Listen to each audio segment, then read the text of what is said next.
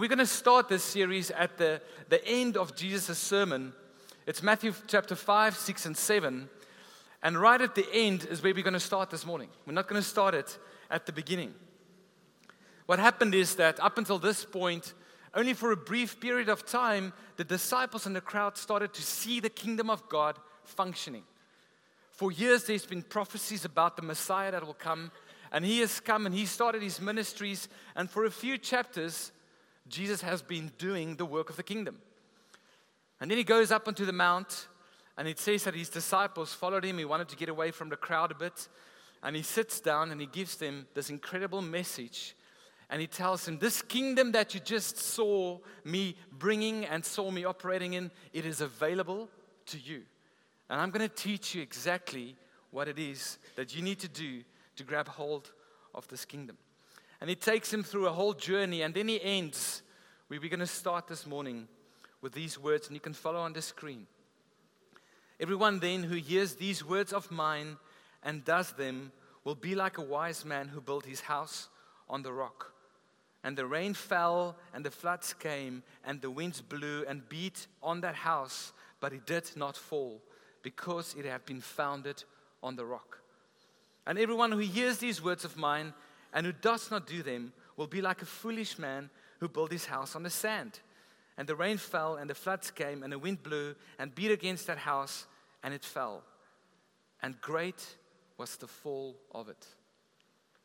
And I've given my life to this, and it's the thing that gives me the most joy on earth, is to see people standing in the fullness that Christ has intended for them, like houses on a rock. And therefore we use that imagery of that strong rock standing in the midst, the waves and the ocean and the power that beats upon it. And I want to say that I believe each one of our lives can look like that, where we keep standing in the midst of everything that's happening around life. How do we do that? Simply, we're going to listen to these words of Jesus over the next few months, and then we're going to do it. You see, this is important. Jesus didn't just say, I'm going to give you a great sermon and then leave the doors or leave the mountain and then it's over. He says, listen to everything I just said and actually go and do it. I thought about this. We've got 52 Sundays a year. How many sermons do you hear if you're a good church attendant? Maybe 40? Because there's a lot happening in the Cape. So there's always races and all these weekends away. So maybe you do 40. I would say that's a good mark. 40 sermons a year. Nonetheless, all the podcasts that you might listen to or the conversations you have at Life Group, if you simply just start doing it and not just hearing it, your life will be like a life standing on the rock. And if you're in a place of brokenness this morning, I believe this word is especially for you. If you're in a place of crying out to God to be standing firm amidst the trials that's beating up against you and the storms of life, this series is going to help you stand like never before. And that's not me saying, making empty promises. This is Christ saying, if you hear this and you do this, your life will be like a rock. This is the 101 of Christian living. Jesus saying, if you want to be my follower, this is what it's going to be like. And this is how I need you to walk your life. What I love about this and the study of this, if you've got a Bible like mine, who puts the words of Jesus in red, we're going to be only studying the red words for the next few weeks. So I want to say this morning, because you believe me, if you preach the words like Jesus, you say low. You're like, God, how do I expound on something so profound like the statements of the Sermon on the Mount? And I want you to change your hearts this morning and not see Pierre or next week Pastor Linda or 3 weeks down the line, Ricky, as the preachers. But I want to say for this series, the preacher is our Lord Jesus. He's going to be preaching. We're going to be studying it together. And then those of us who stand up here and study it with you hope to give some insight into what Jesus meant in these moments. That kind of takes the pressure off me, because no one greater, no one more clear, no one who's more desperate to bring this message across than Jesus Christ himself. I'm excited that we're also going to be giving you life group material for the next 3 months with all the right questions and all the right things in place that we can truly study the words of Jesus like never before. What I love about this sermon, it's worked out quite well. That if Jesus was here today with a PowerPoint, it would have been worked out really well, and he would have had 5 R's or 10 S's or 9 P's. But it's actually, he comes with a very clear message that gives us 3 goals this morning. And this message in its greatness as a unit is 3 things. Jesus is ready to bless us. Jesus is ready to direct us. And Jesus is ready to invite us. 3 parts, 3 focuses in this sermon. It starts with our own hearts. It starts with our own lives before Him. And it starts with these incredible words that I want you to be blessed. And then He moves on and He says, after He spoke about our heart's posture before Him, of being blessed by Him and what it means, and be ready to have that concept turned around this morning, because blessedness in the light of what we see and the light of what Christ sees is completely different thoughts.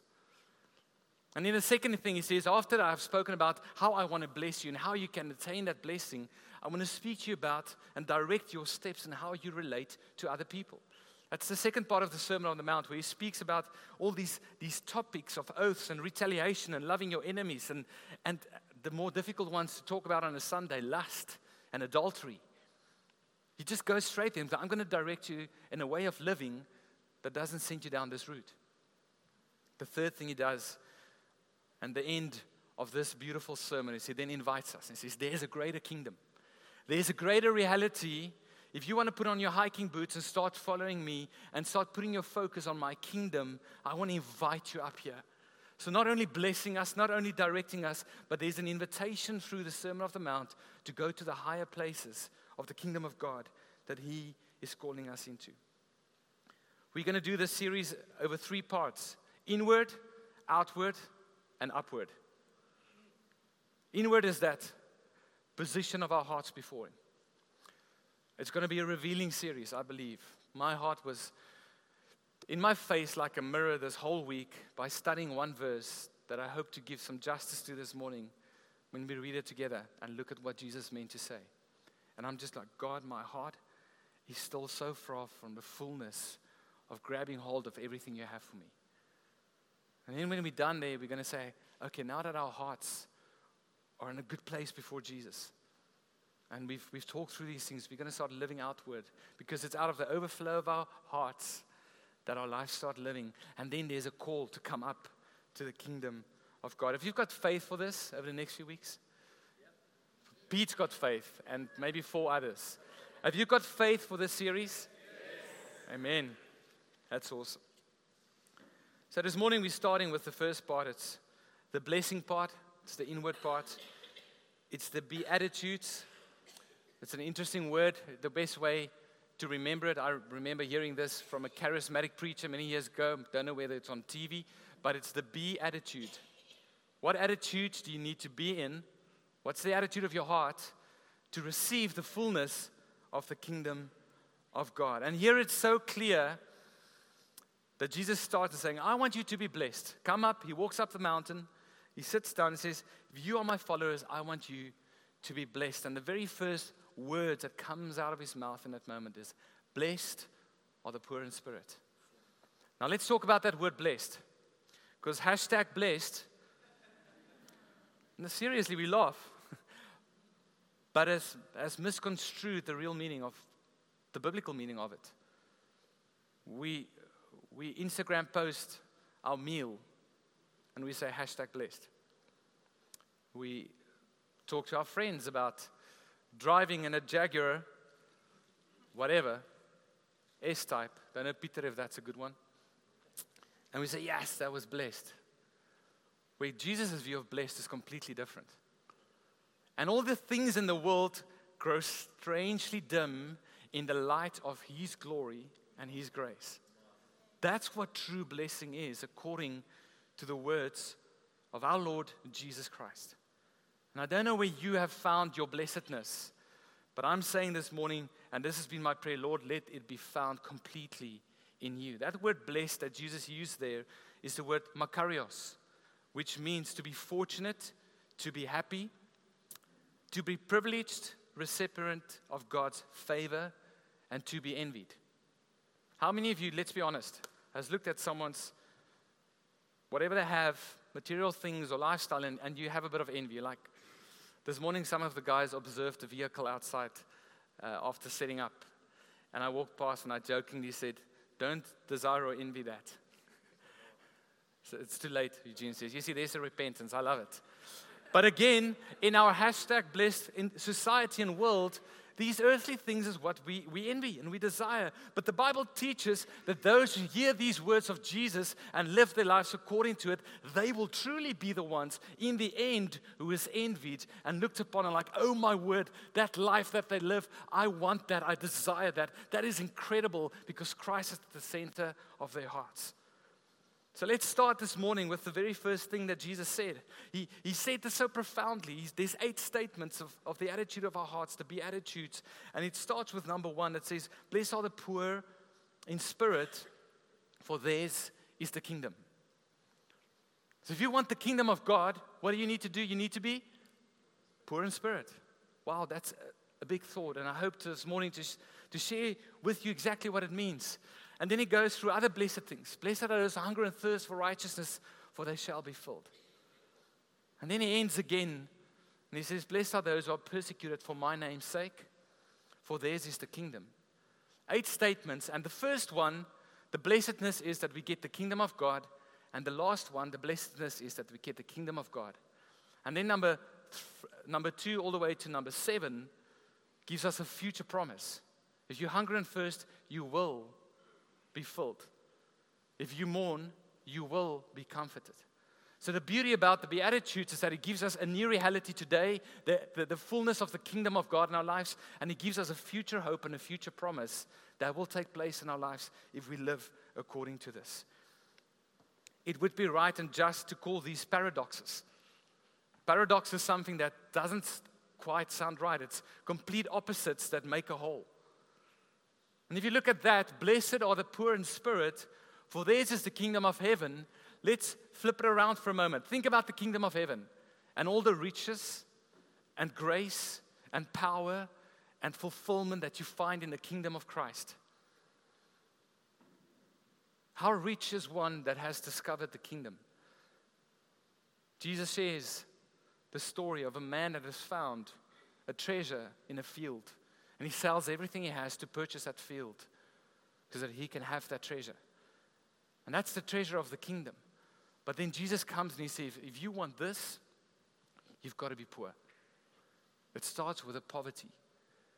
It's a massive paradox. And how do we understand this? I can imagine his disciples hearing these first words. And he says, blessed are, and I can imagine them thinking things. Are we when we've got everything we need? Are we when everything in life makes sense? And then Jesus said, blessed are the poor. Whoa, wait a minute. It's like that scratch the DJ moment. The tape goes backwards. Like, I didn't see that coming. Blessed are the poor in spirit, because they will have the fullness of the kingdom. Just that promise puts me in a place where I'm like, God, I want to understand what it is to be poor in spirit, because I desperately want the fullness of your kingdom. And the best way to explain this, and Jesus uses strong words and almost poetic words, he tries to paint a picture, is that poor in spirit is an inward state paralleling the outward circumstances of a lowly street beggar. Blessed are you if you are like a lowly street beggar on the streets of Jerusalem crying out for a piece of bread. Jesus looks at that and he uses that image and says, now that is blessed. Who would ever post an Instagram picture of a beggar asking for a piece of bread and call that hashtag blessed? I wouldn't, because it's counterculture. It just doesn't make sense. But Christ comes in. If you can get your soul and your heart in a place where you just cry out for a piece of bread, then you are blessed, because then you have a revelation of what it is that I can bring. And isn't Jesus the living bread? So he just uses such strong imagery, crying out for a piece of bread. And then the living bread comes and gives you every single thing that you need. The world says, be strong, have it all together. These are the boxes that has to be ticked. And if we had to take a moment this morning and hear stories of people, all of us have got boxes that aren't ticked, right? All of us. And there's this inward fight of, no, but surely that could be mine, because that's what the world teaches to be blessed. Jesus comes and he brings another thought. It just changes the way we think about it. What it is saying is, take everything inside of you and empty yourself of it so that you desire me completely. Become poor in everything that this world has to offer, in your understanding of it, in your own soul, in your own spirit. And when you've done this, I will come and I will give you the kingdom. Poverty of spirit is the disposition of the soul by which we become empty of self in order to be filled with Jesus. Just read that again. Poverty of the spirit is the disposition of the soul by which we become empty of self in order to be filled with Jesus. That we say, Christ, there is nothing, no relationship on this earth, no physical thing, nothing that takes place in my heart and in my spirit other than you. And I'll get to the understanding of the things of this world and relationships that God has given us and where this fits in. But Jesus sits with his disciples and say, relinquish everything. Let me be on the throne of your heart, because then you're blessed. It's not according to what you think or imagine. I often find myself in that place where I'm deeply challenged by this, where I think another address would do, or where I need to fix the car again. And I think, I'm not blessed because it's breaking again. Any of you can relate to that? The silly things. And then when you see and start seeing that these things should stand outside of your life and outside of your heart and shouldn't have any effect of you, it should only be Jesus and completely Christ and fully Christ and only Christ, you will start living a life that's blessed like nothing else, and you will be envied by this world. That's what Jesus is saying. I think some of the guys in the Bible who had revelation about this, we can look to this morning. Look at the words of David. I want to just expound on this a bit. He said, I waited patiently for the Lord. We all know that scripture out of Psalm 40. Psalm 46, be still and know that I am God. That word, waited, studied it this week, and it was a great revelation to me. In the original text in the Hebrew is to be intertwined and twisted into God. That's what soul poverty means. When we can be intertwisted and intertwined fully into God. Then I'm like, God, but then I want to wait on you, according to what David said. You need to understand that in the Hebrew word, there's concepts that they spoke out of culture that our English word can't match up. So we think waiting literally means we've got to wait another day, another week. No, it's getting yourself in a position where you are twisted into God and remaining in that position.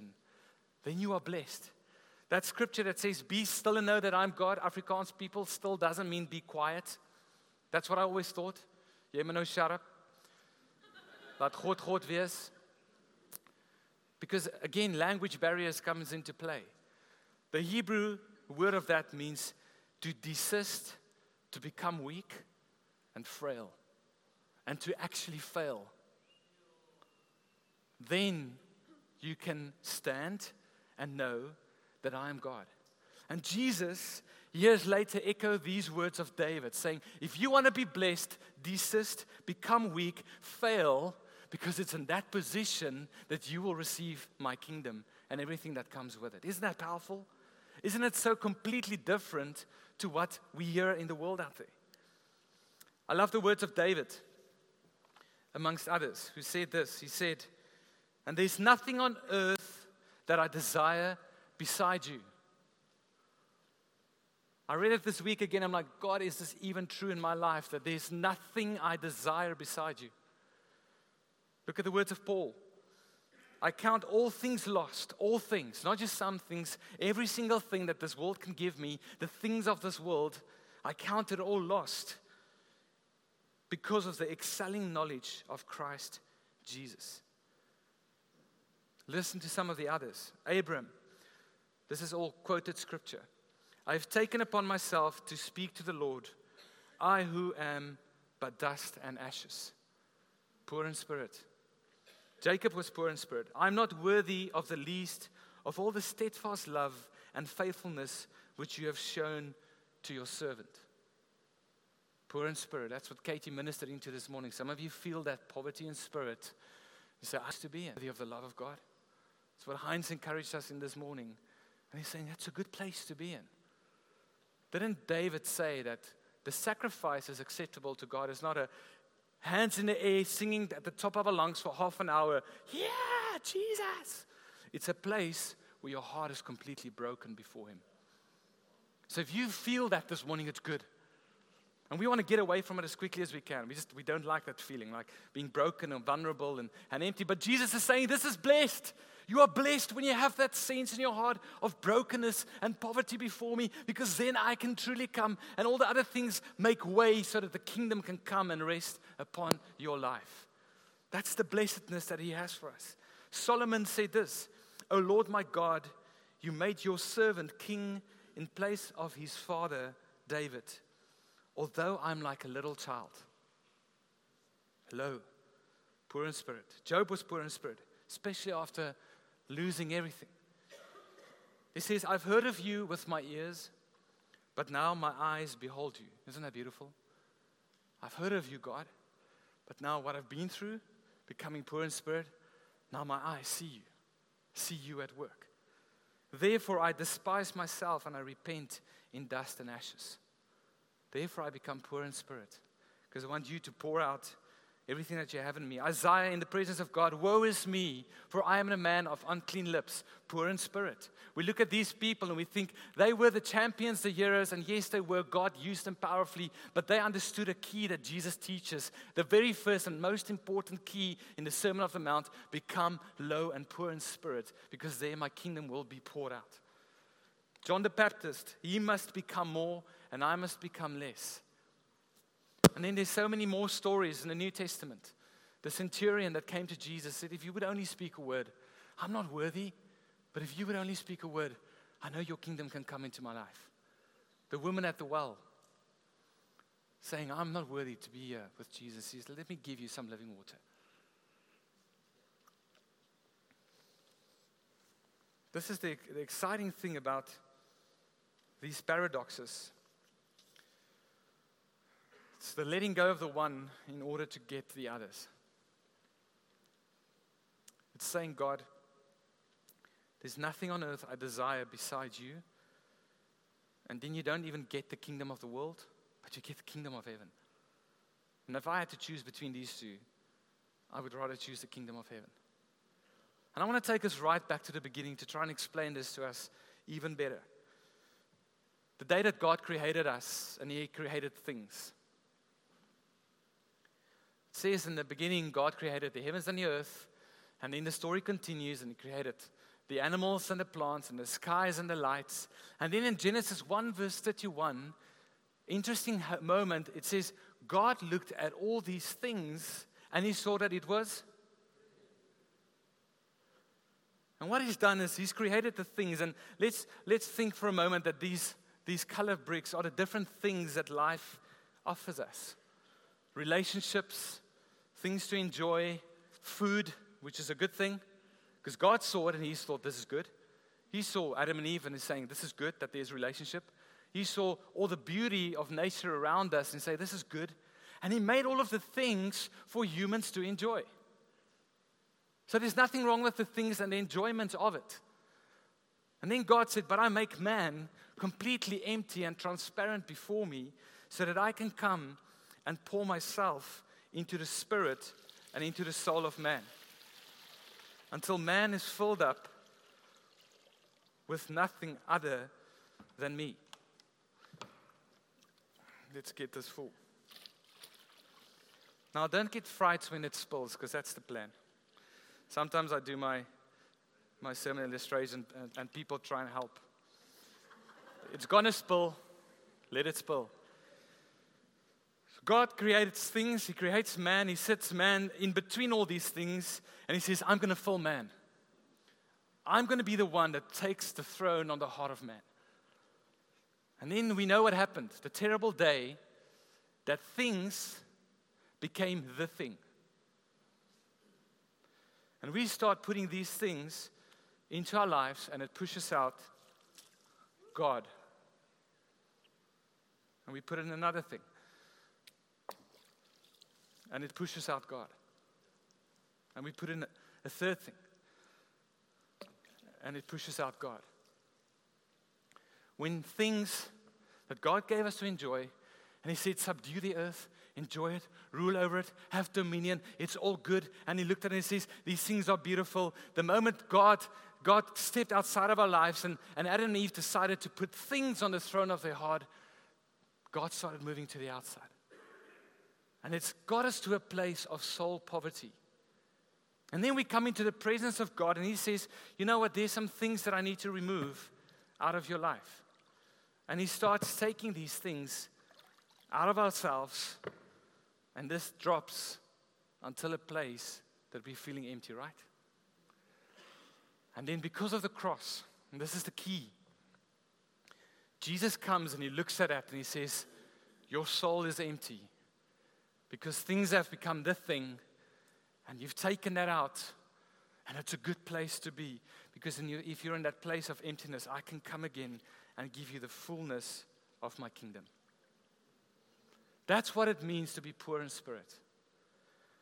To say, God, all the things that you've given for my enjoyment that has taken the throne of my heart, I uproot them and I take them out and I discard them. But it feels like there's an emptiness. Maybe you're going through a moment in your life where there's a relationship that's not there anymore and you're feeling quite empty and broken. Maybe God has challenged you like He's challenged the rich man to say, sell all your stuff. Don't hold on to it. And now your soul is feeling somewhat empty. And that's exactly what Christ is saying is, get rid of those stuff that's got place in your heart and empty yourself, because then I can come and pour myself into you again until you are full to the brim. The worship team can come and join me. And I wanted to use this example and the example of the lowly beggar asking simply for a piece of bread. And I want to transcribe the first beatitude into these next words. Jesus said, rid yourself of things and become hungry for me like a lowly beggar for a morsel of bread. And I will come giving you more than that morsel. I will come giving you the banquet feast of my kingdom. Isn't that powerful? God, we are so empty in ourselves, and we are so full of our sin and so full of the stuff that we've built our lives around, so we feel completely empty. Can we just have a piece of bread of your presence? Can we just have a little taste to see that you are good? And God says, yes, you may, but more than that, my entire kingdom is going to step into your life. That's what it means to be utterly and completely blessed, according to the words of Jesus. And that puts me in a place of saying, God, yes, this is what I want. Let my soul therefore be poor, my spirit poor of the things that I build my life around, so that I can have the fullness of your kingdom poured back into me. And that's how you intended it for us from the start. I'm going to end with a story that we all know. Well, maybe you don't. But it's the story of Abram. And God gave him a thing. He gave him a promise outside of his life. He said, Abram, you're a great man. And I've called you for great things. And here's the promise. Your children will be like the sands of the ocean. You can't count them. And then we know the story of how Abram and Sarah walked for many years in that promise, hoping that one day it would be fulfilled. And then eventually they gave up.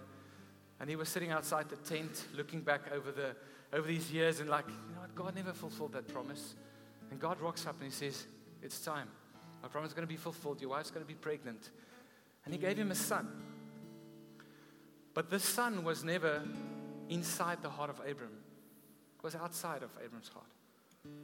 But I can imagine that there was a moment where that son crept in so deep, the thing that God gave him.